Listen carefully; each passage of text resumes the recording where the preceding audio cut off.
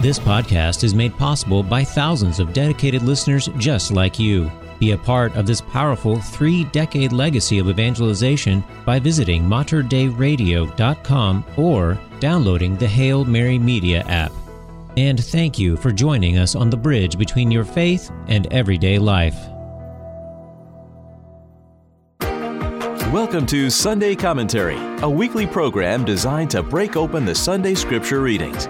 Join us as we listen to God's Word and seek to grow in our love and understanding for the good news in our lives. And now, Sunday Commentary with Kevin Doran and Carla Wehrman.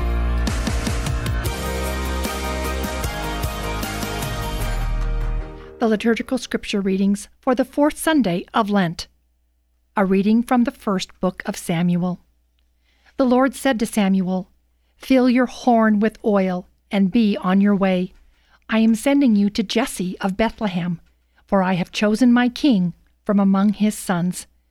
As Jesse and his sons came to the sacrifice, Samuel looked at Eliab and thought, "Surely the Lord's anointed is here before him." But the Lord said to Samuel, "Do not judge from his appearance or his lofty stature, because I have rejected him.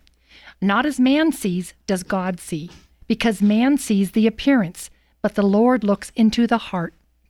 In the same way, Jesse presented 7 sons before Samuel. But Samuel said to Jesse, "The Lord has not chosen any one of these." Then Samuel asked Jesse, "Are these all the sons you have?" Jesse replied, "There is still the youngest, who is tending the sheep." Samuel said to Jesse, "Send for him. We will not begin the sacrificial banquet until he arrives." Jesse sent and had the young man brought to him. He was ruddy, a youth, handsome to behold, and making a splendid appearance.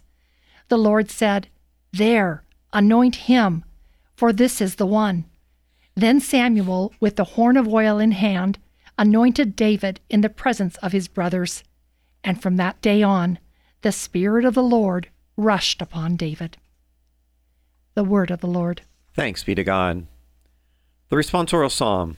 The Lord is my shepherd, there is nothing I shall want. The Lord is my shepherd, there is nothing I shall want. The Lord is my shepherd, I shall not want. In verdant pastures he gives me repose. Beside restful waters he leads me, he refreshes my soul. The Lord is my shepherd, there is nothing I shall want. He guides me in right paths for his name's sake.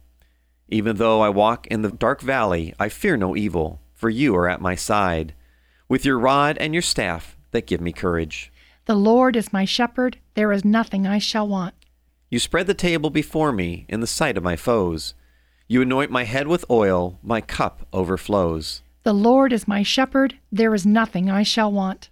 Only goodness and kindness follow me all the days of my life, and I shall dwell in the house of the Lord for years to come. The Lord is my shepherd, there is nothing I shall want. A reading from the letter of St. Paul to the Ephesians.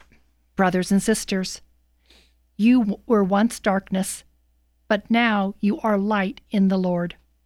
Live as children of light, for light produces every kind of goodness and righteousness and truth. Try to learn what is pleasing to the Lord. Take no part in the fruitless works of darkness. Rather expose them, for it is shameful even to mention the things done by them in secret. But everything exposed by the light becomes visible, for everything that becomes visible is light. Therefore it says, "Awake, O sleeper, and arise from the dead, and Christ will give you light." The word of the Lord. Thanks be to God. A reading from the Holy Gospel according to John. Glory to you, O Lord. As Jesus passed by, he saw a man blind from birth. His disciples asked him, "Rabbi, who sinned, this man or his parents, that he was born blind?" Jesus answered, "Neither he nor his parents sinned. It is so that the works of God might be made visible through him. We have to do the works of the one who sent me while it is day. Night is coming when no one can work. While I am in the world, I am the light of the world." When he had said this, he spat on the ground and made clay with the saliva, and smeared the clay on the eyes, and said to him, "Go wash in the pool of Siloam," which means sent. So he went and washed, and he came back able to see. His neighbors and those who had seen him earlier as a beggar said, "Isn't this the one who used to sit and beg?" Some said, "It is," but others said, "No, it just looks like him." He said, "I am." So they said to him, "How were your eyes opened?" He replied, "The man called Jesus made clay and anointed my eyes and told me, 'Go to Siloam and wash.' So I went there and washed and was able to see." And they said to him, "Where is he?" He said, "I don't know." They brought the one who was once blind to the Pharisees. Now Jesus had made clay and opened his eyes on the Sabbath. So then the Pharisees also asked him how he was able to see. He said to them, "He put clay on my eyes, and I washed, and now I see." So some of the Pharisees said, "This man is not from God, because he does not keep the Sabbath." But others said, "How can a sinful man do such signs?" And there was a division among them. So they said to the blind man again, "What do you have to say about him, since he opened your eyes?" He said, "He is a prophet." Now the Jews did not believe that he had been blind and gained his sight until they summoned the parents of the one who had gained his sight. They asked him, "Is this your son, whom you say was born blind? How does he now see?" His parents answered and said, "We know that this is our son and that he was born blind. We do not know how he sees now, nor do we know who opened his eyes. Ask him. He's of age. He can speak for himself." His parents said this because they were afraid of the Jews. For the Jews had already agreed that if anyone acknowledged him as the Christ, he would be expelled from the synagogue. For this reason, his parents said, "He is of age. Question him." So a second time they called the man who had been blind and said to him, "Give God the praise. We know that this man is a sinner." He replied, "If he is a sinner, I do not know. One thing I do know is that I was blind, and now I see." So they said to him, "What did he do to you? How did he open your eyes?" He answered them, "I told you already, and you did not listen. Why do you want to hear it again? Do you want to become his disciples too?" They ridiculed him and said, "You are that man's disciple. We are disciples of Moses. We know that God spoke to Moses, but we do not know where this one is from." The man answered and said to them, "This is what is so amazing, that you do not know where he is from, yet he opened my eyes. We know that God does not listen to sinners, but if one is devout and does his will, he listens to him. It is unheard that anyone ever opened the eyes of a person born blind. If this man were not from God, he would not be able to do anything." They answered and said to him, "You were born totally in sin, and you are trying to teach us?" Then they threw him out. When Jesus heard that they had thrown him out, he found him and said, "Do you believe in the Son of Man?" He answered and said, "Who is he, sir, that I might believe in him?" Jesus said to him, "You have seen him, and the one speaking with you is he." He said, "I do believe, Lord," and he worshipped him. Then Jesus said, "I came into this world for judgment, so that those who do not see might see, and those who do see might become blind." Some of the Pharisees who were there with him heard this and said to him, "Surely we are not also blind, are we?" Jesus said to him, "If you were blind, you would have no sin, but now you are saying, 'We see,' so your sin remains." The Gospel of the Lord. Praise to you, Lord Jesus Christ. Well, Kevin, here we are at the fourth Sunday of Lent, and this is Latari Sunday. Now, Latari means rejoice. Not because Lent is almost over, I know, but it's actually as a means. Midway, right? We're midway point. That's not the purpose. It's more of a means of bolstering our spirits, to kind of keep us on course, because we just got a little bit further to go through the Lenten season. Yes, and the priest was wearing pink, correct? Rose. Rose. Jesus didn't pink from the dead. He rose from the dead. I had to throw that in there because I know that's a little button of yours. Yeah. So there you go. All right. So also, we do have some great feast days this week. Traditionally, March 19th is the Feast of St. Joseph. That might get moved due to the Sunday here. But really, I want to bring that up because he is such a great role model for husbands. So husbands, please look to St. Joseph and ask for his intercession. And then on March 25th is the Feast of the Annunciation, another major part of our salvation history. So a beautiful feast there. Yes. Well, with our readings today, we have the first book of Samuel, and I just want to remind people of Israel's history. Remember, Israel's history started as a family, and then the family grew to tribes. And after the tribes, there became judges, and people still weren't happy and said, no, we want to give us kings, So where we're sitting now is the time of the prophets and the judges, and Samuel was actually both. He was a prophet and a judge, and then, of course, he was also that time where he anointed what we see today, David, but he also had anointed Saul, so a little bit. But that's where we are in the history of salvation history in Israel's history.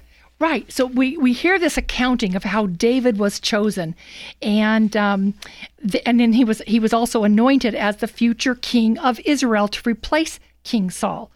But we've got to think about lineage, right? Doesn't the kings are anointed as far as their sons come into place, right? Yes. Right. So that's an important part. So how did this happen? Well, King Saul was the first king of the Israelites, like you said, and it's unclear exactly how long his reign lasted, but a good guess is probably about 40 years. Over the years, Saul slowly descended into a life of wickedness, forsaking God, and he became a really bad king. His jealousy and his pride, it got the best of him, and he turned his back on God. Eventually, he even turned to witchcraft for guidance. And in the end, Saul committed suicide, and all of his sons died in battle, which cleared the line of succession, leaving it open for David to be anointed onto the throne. Right. And that's where this reading picks up. David, the youngest son of Jesse, is anointed by the prophet Samuel. Yeah, and maybe I can tie in not only David, but also this line, not as man sees, does God see. God doesn't see people as we see them. When you look at this first reading here, the people saw the youngest, David, and really the youngest in the lines back then was presumably the least valued. But yet God saw a future king. And as we move to the gospel today, the people saw the blind man as a sinner worth avoiding, and yet God saw a child of God worth saving. And in our gospel today, Jesus corrects the opinion which was prevalent at the time that blindness and disease in general were traceable to one's own sins or those of one's parents. And by curing the blind man, he shows that he has come to take away the sin of the world, really, which is the ultimate cause of all mankind's misfortunes. Exactly. And on that note, God doesn't cause bad things to happen. Bad things happen because we live in a broken world, and we live in a world that doesn't understand how even bad things can be used for good through the grace of God. Now, I'm not saying that somehow bad things just become good things. No, bad things are always bad. But our faith teaches that our struggles and our sufferings can become beneficial to ourselves and to others if we unite them to the sufferings of our Lord and Savior, Jesus Christ. And in doing this, our sufferings take on a redemptive quality.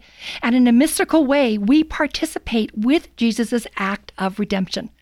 Our faith teaches us that the suffering and pain of this life can become the joy and the glory of our eternal life if we surrender it to God's holy will. That's very true, because even as a blind man, his faith allowed him to see the truth of Jesus. And that's, again, part of this whole Lenten journey.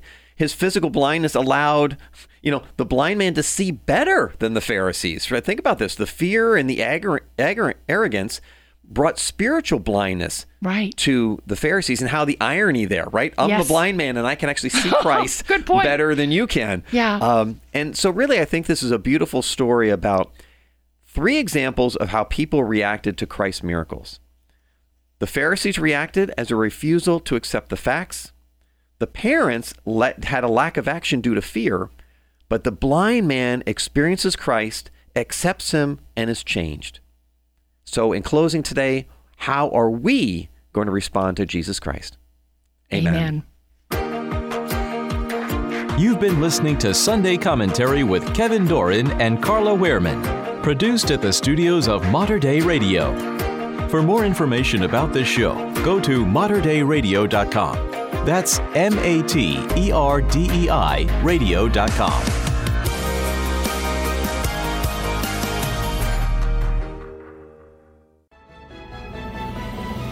If you enjoyed this podcast, please consider sharing it with a friend. You can support this vital mission of evangelization through materdeiradio.com or the Hail Mary Media app. And thank you for helping us lead souls to Jesus through the Blessed Virgin Mary.